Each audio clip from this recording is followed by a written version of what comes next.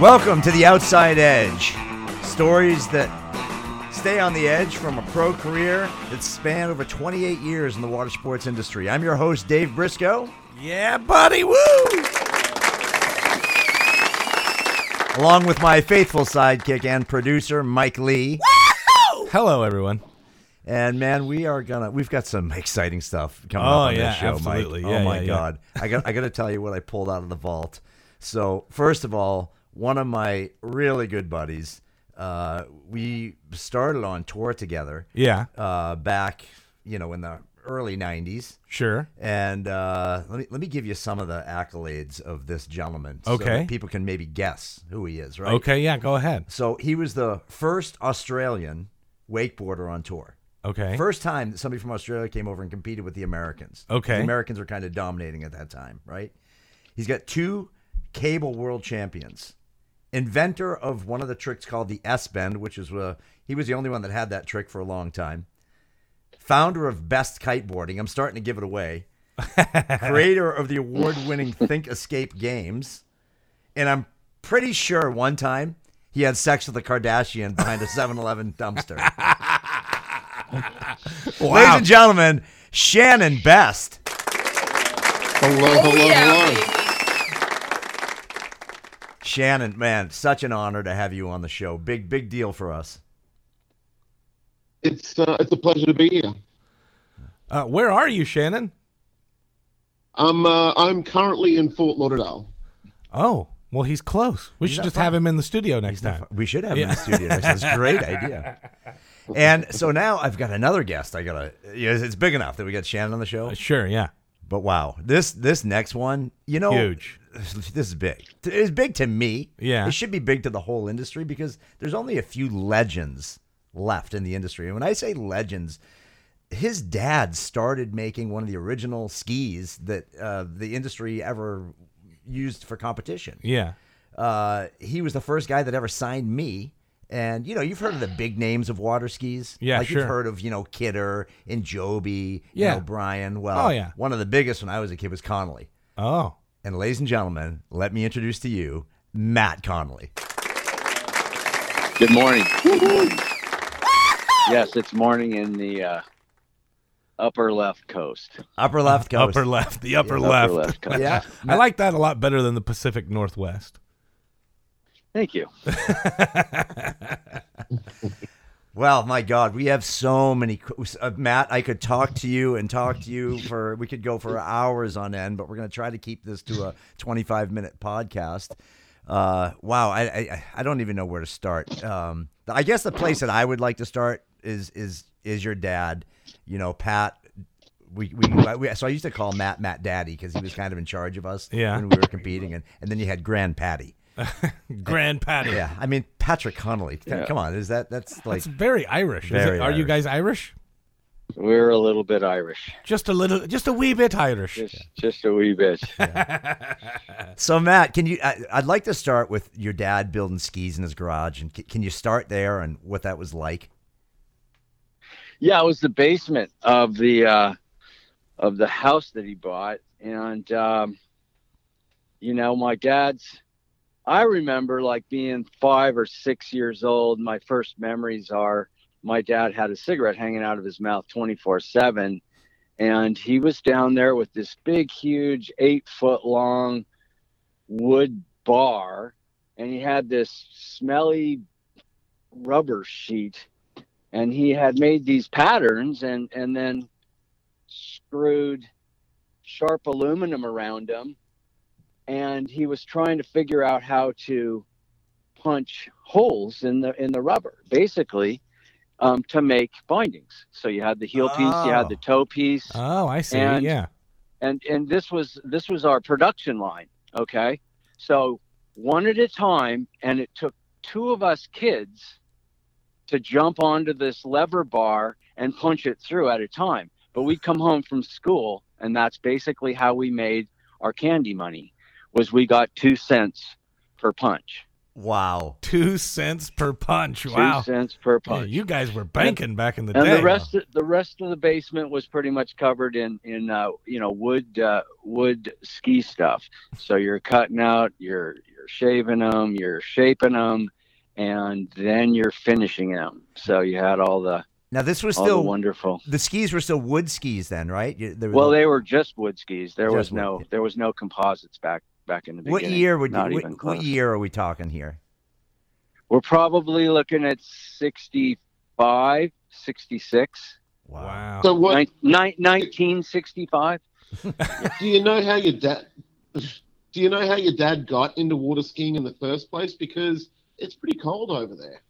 Yeah, actually, my dad was a skier at Stevens Pass, so he was kind of a competitor, and later on he was an instructor up at Stevens Pass, which is about an hour and a half from Seattle, Cascade Mountains. And my dad had a penchant for breaking his wood snow skis, and then the edges would come off. And there was this guy. Every time he broke his wood. So. Yeah, that's a hard image for me to have of my own dad, but I follow you. I do follow you. And again, someday the rooster story will come out. So he'd break them, and there was this guy close by that had a woodworking shop, and his name was Wally Burr, and he could fix these things. He could repair a broken wood ski, and Wally was a craftsman, and my dad just kind of became really good friends with him. And that's where he got his knack. Wally and him started making water skis, the first water skis I knew of, down in the basement. And wow, that's kind of where it started for my dad. I remember there was one time we were in Chicago, and your uncle had one of the old original laminate skis that your dad made. And the coolest thing about these skis, Mike, is there was so many different woods in them. Yeah, sure. But it was decorative, but it was also would regulate how much flex the ski would have. Uh-huh. And you need that flex or the stiffness for going through the slalom course and all that stuff. So can you talk about that a little bit, Matt, about the laminations and the different kinds of wood that he would use? Well, yeah, so they take really thin layers and they glue them together, and Dad would put them in a press and they glue it together, and then they start shaving them, and you'd get these designs with purple heartwoods, and you'd try and make these patterns, and he got really good at it. That's kind of the craft of the whole thing, was to get the patterns on the top. So the top layers, you'd have your mahogany ski, and then you'd have these top layers would be a veneer, and they were decorative, and then they had to be, of course, dipped in the sauce made by the Hungarian man, and it's a resin, and that was kind of the protective coat. That was very difficult to get on there perfectly clear. Wow. In the first days, they'd make the skis so clear and perfect that they were just slippery as all get out. So guys would start, rubbing sand on the bottom or running them onto the beach and stuff like that to kind of mark up the bottom so that they would actually stay in the water. Right. And that's funny because I remember that story because we carried that into wakeboarding years later. But, when the boards got too slippery. But it's so crazy, the story. So then before we go into wakeboarding, I still want to stay on the wood skis for a second because Herb O'Brien at the time was making a concave ski. And it was a tunnel that they basically cut out of the bottom of the ski. So Pat wanted to be a little bit different, and he had a thing called the hook groove. So tell me about that a little bit. Right. Well, the hook groove was on each side of the tunnel, and that was kind of my dad's deal. And, tracking. I mean, you're trying to balance your tracking and your edge holding with your turning, and people are still doing it. Wakeboards, water skis, it doesn't matter. All the hybrid technologies are coming out, and that was pretty much the hook groove. Yeah. And is that kind of the standard now, or has that gone away, or no? They're still using that kind of thing a lot, just different bottom designs on things. They're not calling it, the Connelly hook. When I was in high school, the Connelly hook was kind of a different move that happened at movie theaters with girls, hopefully. I like how you added hopefully in there. Yeah. Like not every time, but hopefully it was. Right. Yeah. Darkness, very much. Lots of darkness. That's awesome. Yeah, so then I want to segue kind of into, so Pat owned Connelly Skis, and Matt came in. What year, how old were you, Matt, when you came working for your dad? Well, like I said, I was 5 or 6, and that's how we made our money. So, Sure, doing that. But then when you actually worked for Connelly Skis and you were doing the marketing stuff, like the days that Shannon and I came in. So out of high school, I came to, I was in a snow ski program, kind of college. And college and me didn't do very well together. So I got sent down to Marine World. And when I came home from that, I was like 2 years out of high school. And I did a little commercial fishing. And started a windsurfing company of my own, and met a girl. I married her. We had a couple of kids together, and that's kind of when I had to get a job. Right. So I went back to the Connelly ski company because it was my dad. Sure. He'll hire me. And what were you Otherwise, hired? he's got to support me. Right. What were you hired to do first? I was in research and development, so I learned how to make skis and molds and tools and form blocks and presses.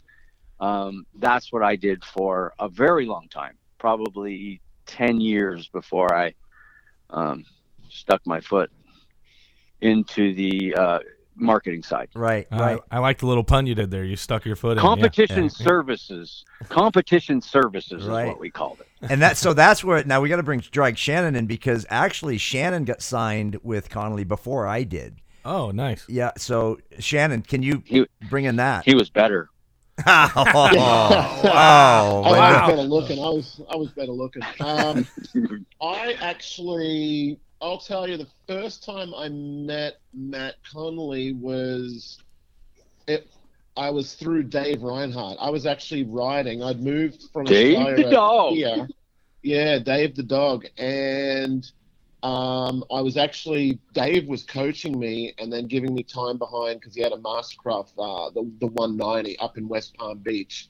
And Dave facilitated an audition, and it was actually Zane Swank came down as well, and we didn't know it at the time, but I'm pretty sure, Matt, you'll probably have a lot to add to the story as well, but I think Connelly were looking for one pro wakeboarder to add to the team along with Jeremy Kovac, because they already had Dave, then there was Jeremy, and at the time, the Pro Tour, each of the companies got 2 slots. And slots? I think it was, they got slots. Yeah, 2 slots. Slots. And, I know. Hey, did you take them to the movie theaters? Yeah. We used to buy our way into the show. Yeah, right. Exactly what it was. Yeah, there was only one. So each company got 2 slots, 2 riders on Sunday at 9 a.m. And it was the the outdoor Ski-Doo, Budweiser, Wakeboard Pro Tour. So wakeboarders would show up at, we'd get one chance, and that was Sunday, and I think it was 10 riders. But then what they started doing was hosting pre-qualifiers on a Friday, and sometimes 120 kids would show up. And we'd be vying with 100 kids would be vying for 2 slots to make it into the top 12 on Sundays at 9 a.m. Right. The wakeboard show, Wakeboard Pro Tour. Yeah. So I think so it was basically between Zane and I. Zane came down and we both rode. So, and I think Matt decided to have both of us sponsor both of us go on tour. And Zane was a lot more consistent than I was, and he always got the slot. So I had to battle my way through the Friday. You and Zane out there battling for the sluts. Well, Zane, that's why he was the pretty boy. He always brought in the sluts. I had to battle through the Friday qualifier, which was a pain in the ass, because if you didn't qualify on Friday, you had to sit there till bloody Monday to fly out, because I sure as shit couldn't afford to change my airplane flight. So right. So what would you do between Friday and Monday? That was good. That's another story. Yeah. I want to hear that story. Yeah, why don't you go back and do you remember what I'm talking about, Matt? I do. Now okay. the competition side of it really grew kind of slow. Wakeboarders were definitely a shirt sleeve thing for the water ski tour, and the water skis didn't like you guys at all. No. No. So yeah, no. In the early days, you got the last spot that I had. It was basically, you get a board, and I think it was a great package of incentives. And the marketing kind of came with it. You got your name up there a little bit, and that was really the beginning. Yeah. And I just always liked your hair a lot too. I got to tell you that. Thank you. Oh, he had silky smooth hair. Yeah. Silky smooth hair. Yeah. So I remember part of that, though, was the Pro Tour back then. You had slalom skiing going, and then they'd have to move everything to bring the jump in. So there was a downtime. And we might have, 20,000 people in the crowd. And if there was an hour break, you lose a percentage of the audience.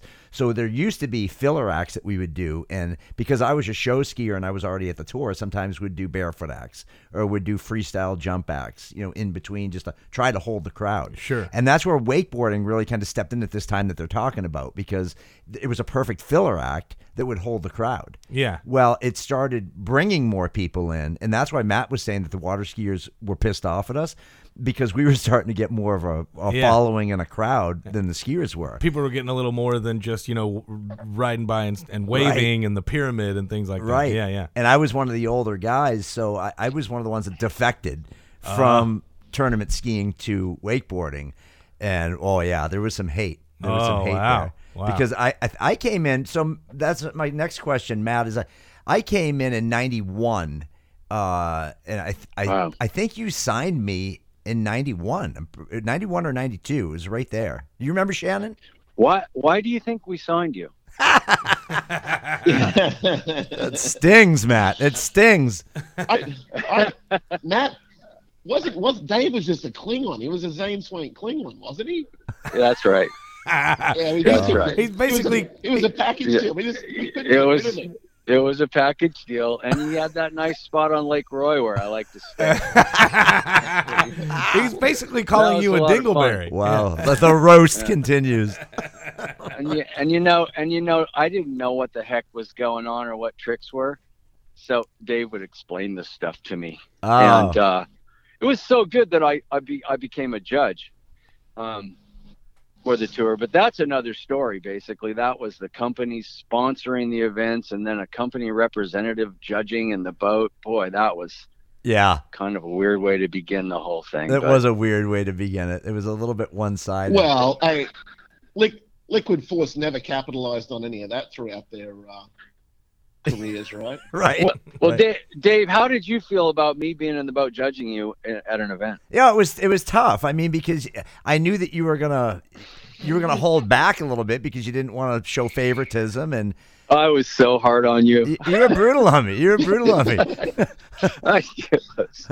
Yeah, but hey, you know what? Sorry, Dave. It works. Hey, you gave me a signature board. You know what? It can't be better than that. That was later. It was. And later. Once again, I know you haven't told the rooster story yet, but it's coming. Eventually, it's going to have to come, but it's going to be on a bonus episode for sure. Yeah, people are going to have to subscribe in order to get that. Yeah. So I tell you, now let's fast forward to now we're riding for the same team. It's me, Shannon, Zane. I don't think Jeremy was. Oh yeah, Jeremy had just come over with us too. What happened was the Connelly factory. Matt, you can explain this probably better. Connelly shut down, or your dad left. There was a walkout. Can you talk about that for a minute? The walkout. I think that happened like after Isla Morada and some of those cornerstone events. So that was in 1996. And, there was some politics going on at the company, and it was becoming more of a business, and creativity avenues were kind of going away, and my dad was kind of being put to pasture. Yep.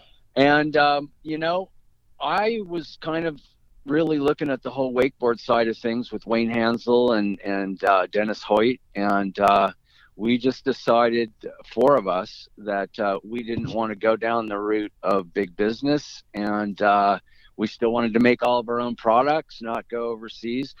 Those things cost us later, but we did it for the right reasons, and we started Icon Water Sports in '96. But a lot of stuff happened before we did that. That set that up. There's a timeline that we're missing here somewhere. Well, can you fill us in with that a little bit? When was Isla Mirada? Because that was like the first 90. That was Isla Mirada was 94. No way. 90 and No way. 92. 94, yeah. Yeah, that sounds about right. See, and that was still kind of, the sport was starting to take off, and that was just a blast, you guys. That was just a blast. And I think we started to see that results and how the judging and stuff were forming. Bestie, you really started to have a role there, a big one. And Thanks, mate. Yep. Your vision of what you saw and what was important was completely different than, say, somebody like Jeremy or Dave. Yep. And it was kind of that blend that started the Icon formulation in my head, and Connelly was kind of stuck on a track with, water skis had been the only thing, man. Right. Look where we are today. So, well, what happened was in '94, coming into the '95 season, was basically I became the head tester for the boards, and your father was sort of put in charge of R&D for the new designs of the boards coming through. But I don't think your dad had all the.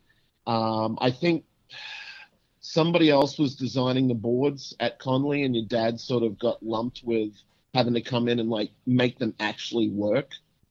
There you go. So I remember a box of prototypes showing up. I'm not going to mention any names, but I think it was, what was his name? Don, whatever he's Don Gillis. That I think he was a New Zealander, because he sure as shit wasn't bright enough to be Australian. But he sent a box of these things that were like bananas, but they were sort of direct rip-offs of an old Neptune twin tip, where it was a very flat board, and then the very last 3 or 4 inches, they just basically put a 80-degree, tail on it. Right, which was just horrible. Right, so I think your dad flew. I think your dad was flying in. Your dad, myself, Uncle Tom, we all had dinner in West Palm Beach. And then the very next day, I think your dad and I started with a hacksaw and started cutting stuff up. And that was kind of, I think at the time on Don's behalf, we were trying to go to a different kind of tooling, and he was having a hard time putting the rockers. Rockers were, changed a lot of stuff. So those early prototypes were, they did look a little bit like a trick ski with a flipped end. Right. Right. And that was, we were still calling them ski boards. Basically. This was before it was even named wakeboarding. It was called ski boarding at the time. Oh, what? Ski boarding. Yeah, the original magazine was called Ski Boarder. Ski Board, not wakeboarder, but ski boarding. Ski boarding magazine. That sounds like, that's interesting to know. I always thought it came out, hey, it's wakeboarding. But to know it was called ski boarding at the time, that just sounds weird. And that was a difference, right? Because you had these different influx of people coming in. You had some show skiers, like I came from show skiing, and then you had some 3-event players as well. But then you had the surfer kind of side of it, and that's where Shannon was more of a surfer background, skate background, and it brought a whole different. And that's what Matt was kind of talking about. I was actually a first generation. See, the top 10 guys that I rode with. Yeah, keep going, Shannon. Yeah, the top 10 riders that I was riding with at the time, Biley, Darren, Jeremy, all those guys were all 3-event. They all came from a trick ski, a water ski background. I was actually the only rider on tour that purely came from the first water ski I ever stepped on was a wakeboard. Wow. So that I actually learned on a wakeboard and rode a wakeboard. I was never a skier. I did everything completely reverse. But even Biley was a skier. Right. The guy. Yeah, and I think one of the top guys was Russell Gay. Yeah. And absolutely. Yeah. He shouldn't be forgotten either. Yeah, that's right. So, which are all, heavily trick skied, influenced from the background. because you also had Chet Rayleigh and Mike Ferraro, and even Tangy was in there, the 3 top trick skiing coach in the world down at West Palm Beach that were just pumping out. And I think that's where Rich Goforth pops in as well too, because he was down there coaching with those guys at the time. He split, and then that's when that little sort of fracture went off with, he took his knowledge up and started doing that little camp with Biley, Gator, McGuckin, Crass. That's when that whole crew comes through. That's so awesome. Yeah, so that's, yeah. Listen. So that was sort of that whole crew. And that's kind of when the whole marketing thing went split, skiers, smoke pole, and, all that. Yeah. And that was a big deal. And we had it pretty well covered at Connelly with Zane and Reinhardt, really. Guys that could do everything, Dave Briscoe. Right, and then you started seeing, hey, it's maybe the sport's not going to be so closely tied to water skiing. Wow. Hey guys, man, listen, we could go on and on and on. We're going to wrap this episode on here. And is there a chance we can get you guys back to finish this story? Because I'd really like to get into the 96 X Games and go on from there. And is that something? Absolutely. That'd be great if we can get you guys back. So with that being said, hey, first of all, thank you. Shannon, thank you so much for coming on. Anything you want to plug while I got you on the line? No, everything's plugged up. It's good. Everything's plugged up. And Matt, so happy to have you on. Anything you want to close with, Matt? Don't eat farm fish. There you go. There you go. It's got a bad smell. Well, guys, this episode again was brought to you by Doc Solutions, docsfl.com. You can find him. You can also find him on Facebook at Doc Solutions, helping you with all your dock stuff and boat lifts and all that. So thanks so much for tuning in. You guys have been great. We see you all over Facebook. We get tons of subscriptions, and we're going to keep this thing rolling. We're going to try to release episodes every Tuesday and Thursday. Yeah, that's a great. And also remember, if you are listening on iTunes, make sure that you go and rate it. Give us 5 stars. Write a little comment. Yeah. Rate it, because that's going to let other people know that it's out there. Yeah. So please rate it. Where else can they get us now, Mike? They can get us. They should be able to find us on Spotify, Google Play, and iTunes. We're working on all the other outlets. We'll get them there. Awesome. Again, thanks again, everybody. And we will see you next time on The Outside Edge.